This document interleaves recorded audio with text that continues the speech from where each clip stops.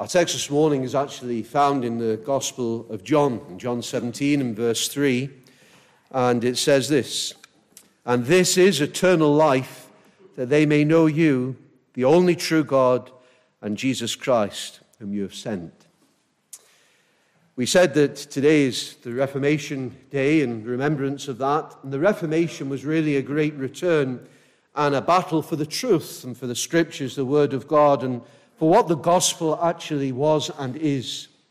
And often it is said of church history that we stand on the shoulders of giants, and that is true. And we can delight in what the Lord has done in the past, but it teaches us lessons for the present. And those 500 years or so ago, we know that a German monk named Martin Luther started a protest that exploded into a worldwide movement. And on October the 31st, 1517, he would nail a list of 95 theses to the door of the Castle Church in Wittenberg, which challenged all the corrupt practices and the works-based religion that was the Catholic Church. And those points were found and copied and printed, and they spread throughout Germany and Europe in a matter of weeks. And Luther became an overnight hero, and the Reformation, which had been bubbling under the surface, now broke out in fullness. And Luther himself had been struck with the power of Romans 1:17, where it says, "For in it the righteousness of God is revealed from faith to faith, as it is written, the just shall live by faith." And Luther would be brought to know Jesus Christ for himself, and he would be brought to see that this salvation, this deliverance, was a gift for the guilty. It was a gift of God for the sinner, not a reward for the so-called righteous. He came to see that man is not saved by his good works, but by trusting the finished work of Jesus Christ. And so justification by faith alone became the central cry of the Reformation, and the light of the gospel broke through. And errors that had kept people in the darkness of superstition and religion were exposed. Now, there are many who say, well, what has that got to do with us? Well, I was reading through, and someone put it like this, so it was very helpful, that in some ways, Luther's day is just like our own day. We live in a time when lots of people have an opinion about the Bible, and even though most of those people have never actually picked up a Bible to read it. And like many of us, the times of the Reformation, the people were trusting the thought leaders, those who directed things of the day, and they were listening to what was being told to them about what was in the Bible and what the message was, and whether or not to believe it, rather than actually seeking it for themselves. And we live in a day where that is the case. Through media and all sorts of things, a certain impression is given about what Christianity is. And often it's degraded and demeaned and all the rest. But Luther was one of those actually in the Bible, reading the Bible, and what he found there would change his life. And even though he was in religion, as it were, even though he was a monk, he hated the God of the Bible. He had this struggle going on in his life. But when he came into the Scriptures, and as God began to work in his life, things began to make sense.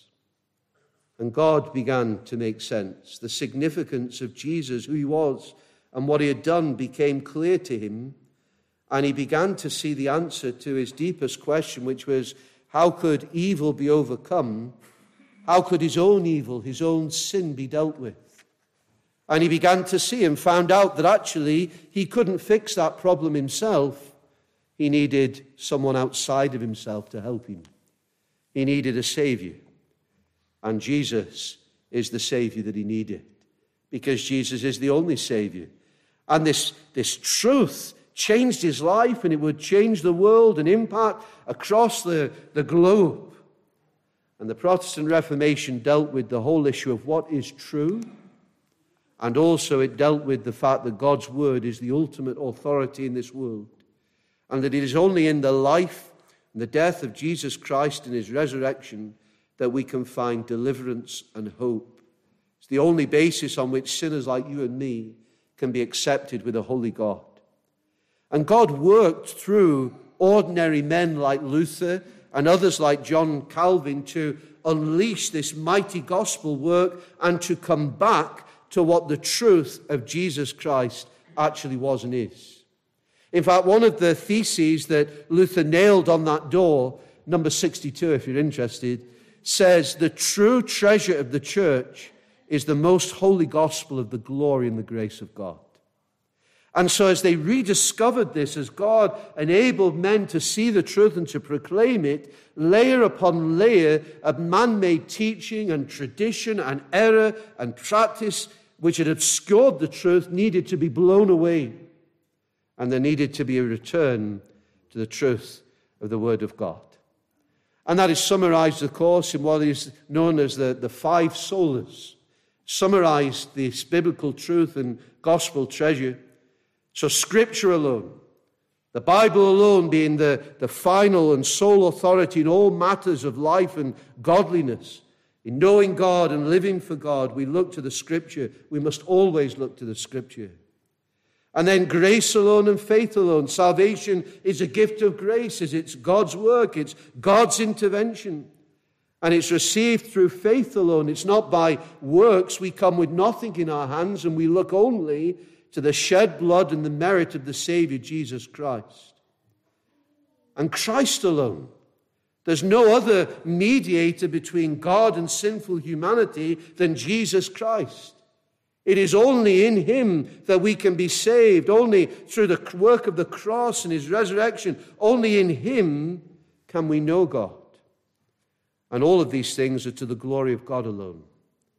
All of life can be lived. Everything we do can be done for the glory of God. And that's a wonderful thing because, as one says, therefore there are no little people, there are no little places, because when we live life, all of it for the glory of God, what we do matters. Truly and ultimately, in the service of the glory of God, there is nothing little at all. And you might feel as though you're in a place, well, what am I doing? Well, where the Lord has set you, doing what you do, if you do it to his glory, that is significant in his sight. And you can please him there. And the Reformation was God working mightily to transform what seemed a hopeless and a dark situation. And it gives us hope because the same God that worked then can work now. And we need to believe that. And the gospel rediscovered at the time of the Reformation is the same gospel that we proclaim today because it is the unchanging gospel of God. And that's why we come to our text this morning in John 17:3, because in this verse, which comes in this remarkable prayer of the Lord Jesus, we have a summary of what the gospel is. And this is eternal life, that they may know you, the only true God, and Jesus Christ, whom you have sent. And it's such a wonderful verse. It's a precious verse, has been to the people of God through the ages, and certainly to some of the reformers, not least John Calvin. Now, there was never those types of question-answer interviews with Calvin, so that he never got asked what his favorite verse was. But this is one that he mentions again and again in his sermons and in his commentaries, in his writings, because it's the verse that defines his deep conviction concerning the gospel and the Christian life. And that might surprise you because, whenever the name of Calvin is mentioned, if anybody knows anything about Calvin, or it must be predestination, or must be some verse from Romans or the rest. But you see, the heart of Calvin's teaching, the heart of the teaching of the Reformation, the heart of what we preach today, and the heart of the teaching of the Scriptures is all about knowing God. Knowing God through Jesus Christ. What it is to know him and to walk with him and to be right with him and to receive eternal life. And the fact that this is a gift of God's grace. Calvin says of this verse, almost every one of the words has great weight. And the truths of this verse, they're vital for us to grasp if we are to know what it is to be a real Christian according to the Bible. And that which was declared in the Reformation and what we declare today. It's interesting, in Geneva, when these things were taking place, to help people understand, even from children up, Calvin designed what is called a catechism. a series of questions and answers to convey the truth of the Bible. And towards the end of the catechism, there is this question. It's question number 300. What are we to conclude from all these matters that have been treated by us? So matters about God, about what it means to be saved, about the church. And the answer is this.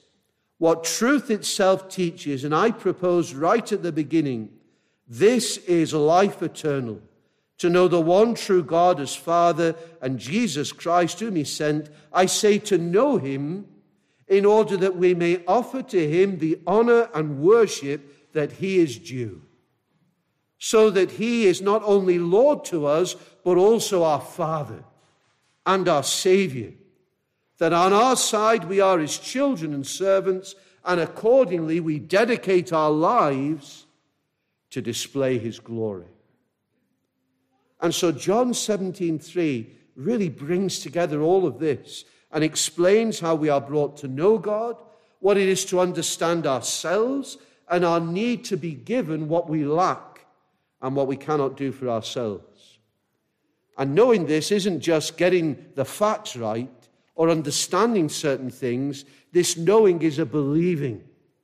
It's a matter of faith. It's trusting so that our minds understand the truth, but it transforms us so that our hearts are captivated by the truth, are gripped by it.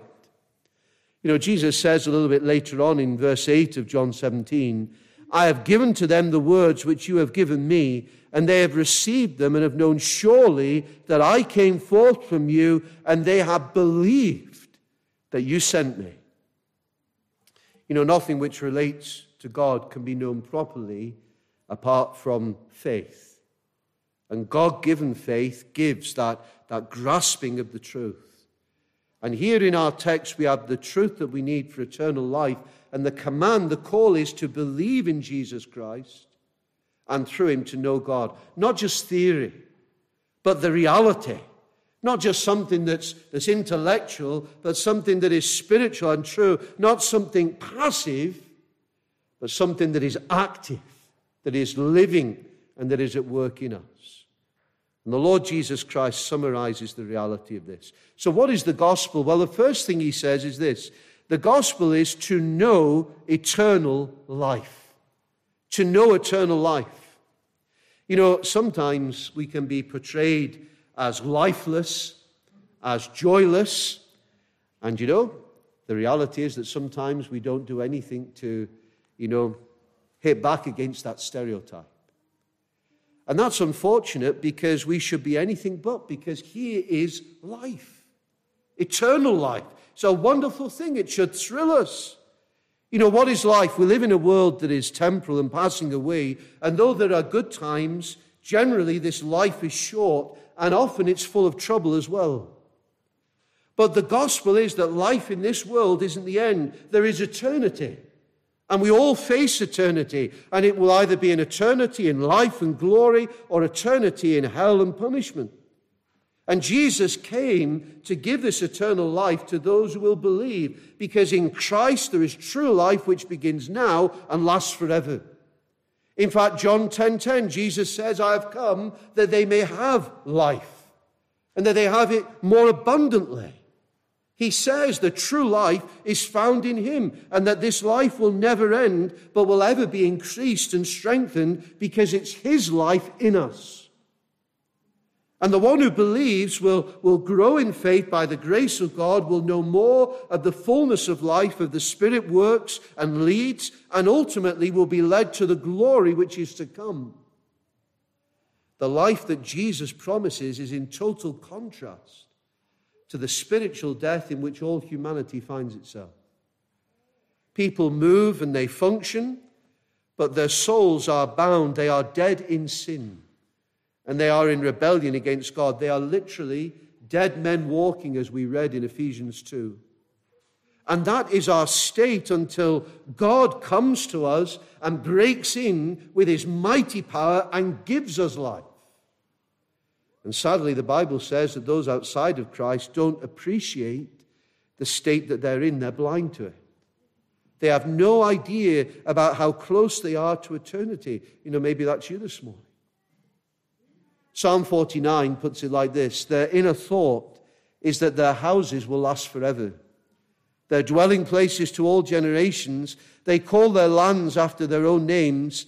Nevertheless, man, though in honor, does not remain. He is like the beasts that perish. This is the way of those who are foolish, and of their posterity approve their sayings. In other words, people just live as though this is it, that they'll be here.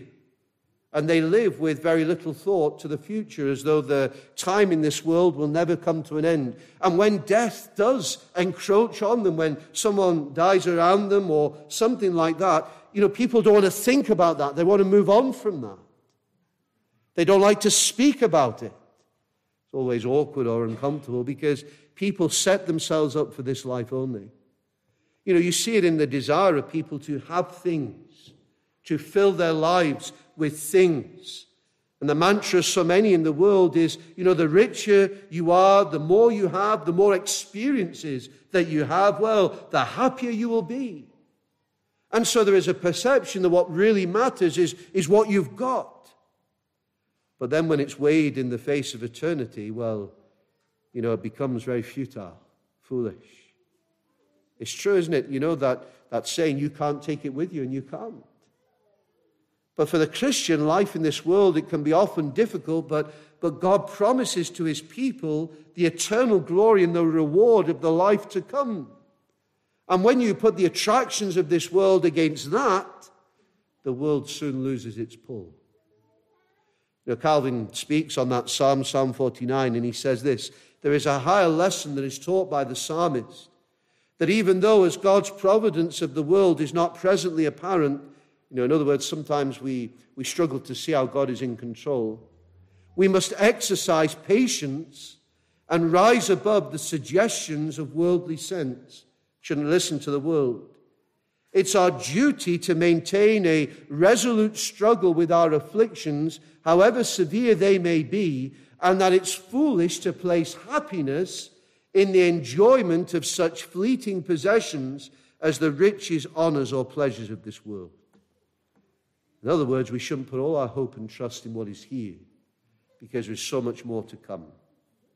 And the eternal life that God promises begins with a life lived now out of faith and filled with love for God and for our neighbor. And the life of faith always looks to the promises of Christ and the truth of the Word.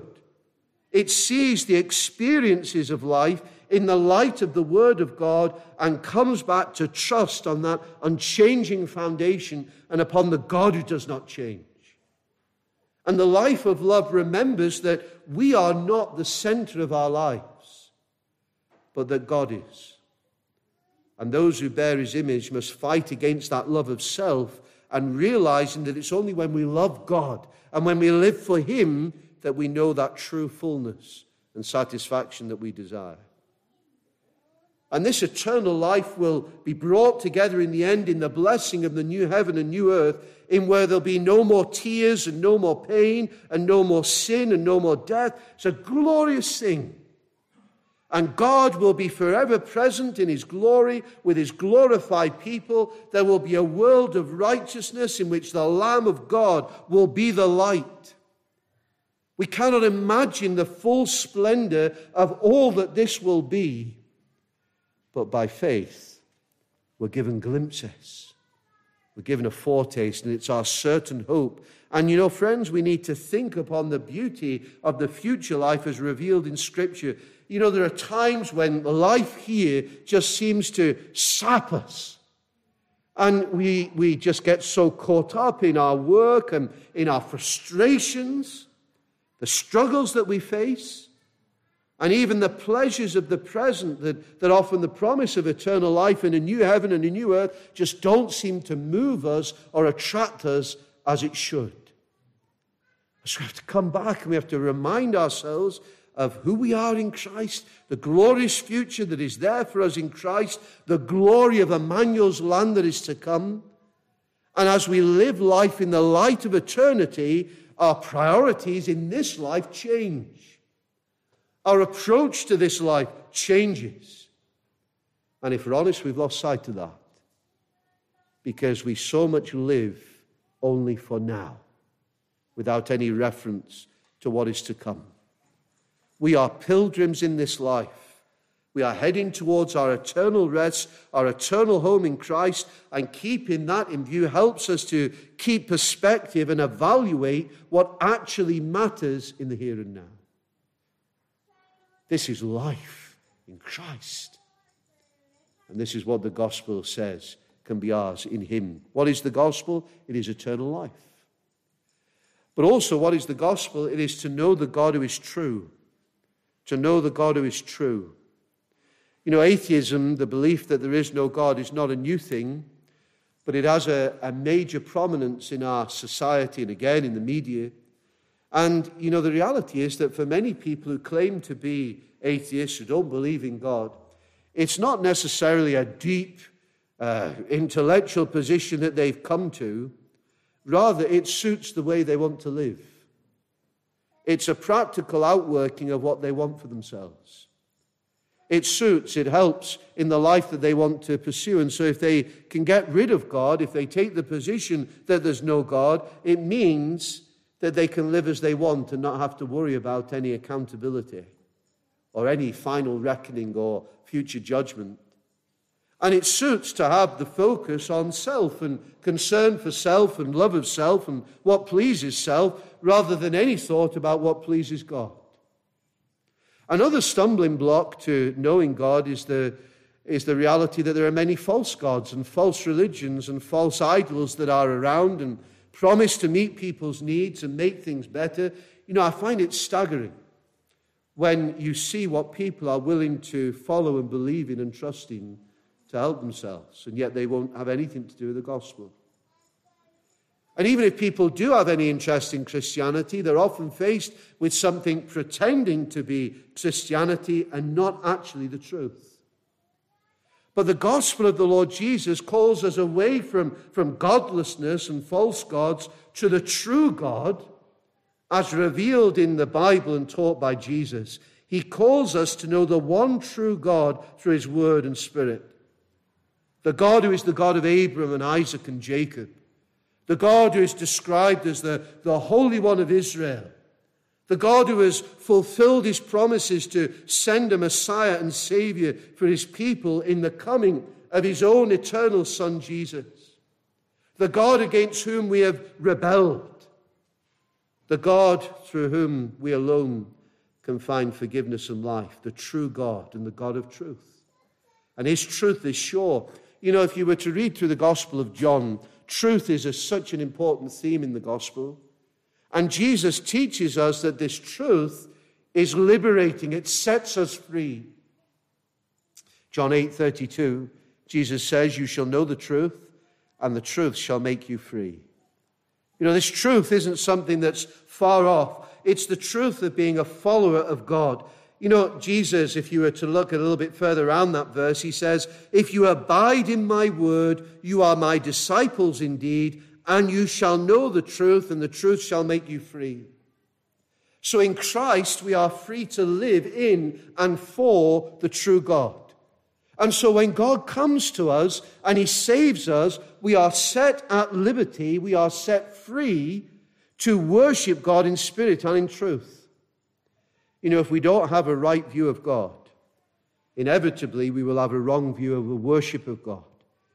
You know, we come to worship God in simplicity, grounded in the Scriptures, but the focus of our worship is always him. And he has made it clear in his word how we're to worship him, and we worship in spirit and in truth, word-centered, the word read and preached and sung and prayed and seen in the ordinances. We are set at liberty, free. We are set free to follow God, to go after the Lord, to grow and to know him. You know, as we come to understand more, to know more of God, as our minds are engaged and renewed by the truth, then our lives will change. And change more in line with what pleases him and in accordance with his word, more like the Lord Jesus. And friends, if we're believers, we never stop learning. We never stop maturing. We never stop growing this side of glory. And sadly, too many think that they've arrived already. And they don't have teachable hearts. They're not looking to progress. in the Christian faith. And any progress that we make in the gospel, we need to keep making more progress. And Christ is with us, and, he blesses us so that when we make that progress, when we seek him and draw near to him, he adds to us. And he adds more to what we already knew, and we go on with the Lord. But all of this is of his grace, a gift. As one says, he who puts his word in our hearts by his Spirit is the same who daily chases from our minds the clouds of ignorance which obscure the brightness of the gospel. We have to progress and keep going to know more of God. And we should want to. We should want to know more of him and know more of his nearness, to seek him. And that's bound up in the gospel. We have life, and also we're brought to know God, to know the God who is true, and to walk with him. And then lastly, what is the gospel? Well, it's life, to know God, but to know God through Jesus Christ, and to know Christ whom God has sent. Who is Jesus? Why did he come? When we were up in Southport, I dropped into Waterstones, huge Waterstones in Southport. I always find it interesting to go and look at the spirituality section. I don't know why I do, because I always come away depressed afterwards. But I looked on the shelves, and you see all these books, opinions about Jesus. Some say, the revolutionary Jesus, and linking him with communism and all the rest. Some say, he's a great teacher. Some say he's a great example, and some just try to attack his character and all manner of things. But he's left no debate. It's not something to be discussed. He either is who he says he is, or he's not. He claimed to be the Son of God and fully man. He is the only one who reveals the true God. He is the only mediator between God and sinful people like you and me. He's the only one who can bring sinners like you and like me to be reconciled and brought together to a holy God. He is the one who died on the cross and rose again in triumph. These are the things that true believers acknowledge and affirm and proclaim. And friend, you either believe them or you don't. And when you come to this text, it's very interesting, because it's the only place in the New Testament where the Lord Jesus calls himself Jesus Christ. He gives himself that full title of the Anointed One to whom the whole of the Old Testament looks. Jesus is the only Son who is God come in the flesh and who makes the Father known to us. There is no other way in which God is known but in the face of Jesus Christ. He is the bright, he's the only true image of the invisible God. He is the only interpreter of the Father. He is the only guide of life. He is the light and life of this world. He is the truth. And when we lose sight of him, when we go away from him, then we lose our way. And the Reformers used to emphasize the great work of Christ was to make God known, and to make God known as the loving Father of his people. God is revealed in creation, we know that, but the natural revelation is limited in what it tells us. And so it declares that there is an almighty God, an eternal God, powerful. But we cannot know that he cares for us as a father does for his children. Creation cannot show to us the way of salvation. Salvation, being delivered from sin and made right with God, is known only in and through the Lord Jesus Christ. We know God as our Father in Jesus Christ alone. Our approach to him, our salvation, has to be in Christ. Unless we know God through Christ, we cannot be saved. We cannot know God. We cannot know him as our Father. But when we're in Christ, God is our Father, and the love of God is poured out in our hearts. We are his children, and he loves us and keeps us. And when we trust in Jesus, he makes this life ours, this relationship ours. John 10, I give them eternal life. They shall never perish, neither shall anyone snatch them out of my hand. And so through Christ, the believer is reconciled to the Father by his death. And in rising again has overcome death and secured for us this eternal hope. And so the whole substance of our salvation is in the person of Jesus Christ. It is Christ alone. Jesus plus nothing equals everything. He is our salvation. And though sin is powerful, the blood of Jesus is more powerful. In Christ we are set free. And it is wonderful when you think on the person of Jesus and what he has done. It's often said of Jesus that he holds those three offices: prophet, priest, and king. As prophet, Jesus has pronounced, for those who believe in him, an end to all our sin. You know, the Old Testament prophet was the mouthpiece of God to the people, and often the prophet would stand and say, "Thus says the Lord," and they would bring messages of judgment because of sin. They would bring calls of repentance. They would also pronounce the forgiveness and pardon of sin. Jesus is the true and final sufficient prophet, and he has done all that for his people. He didn't come just to proclaim the word of God. He is the word of God.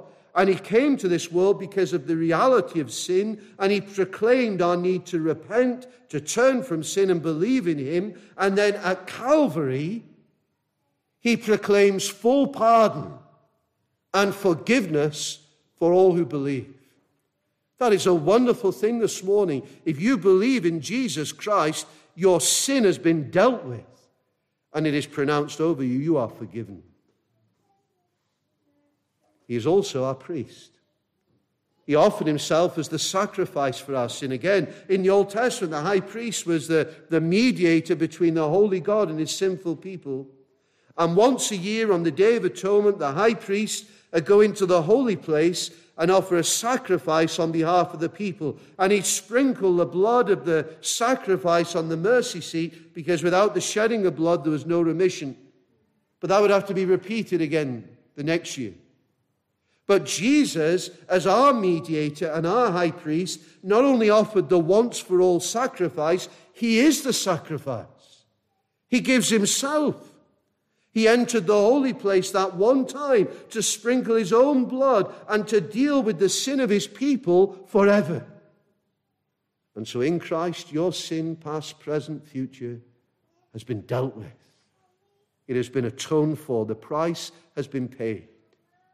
Fully absolved through thee, through Christ I am, from sin and fear, from guilt and shame.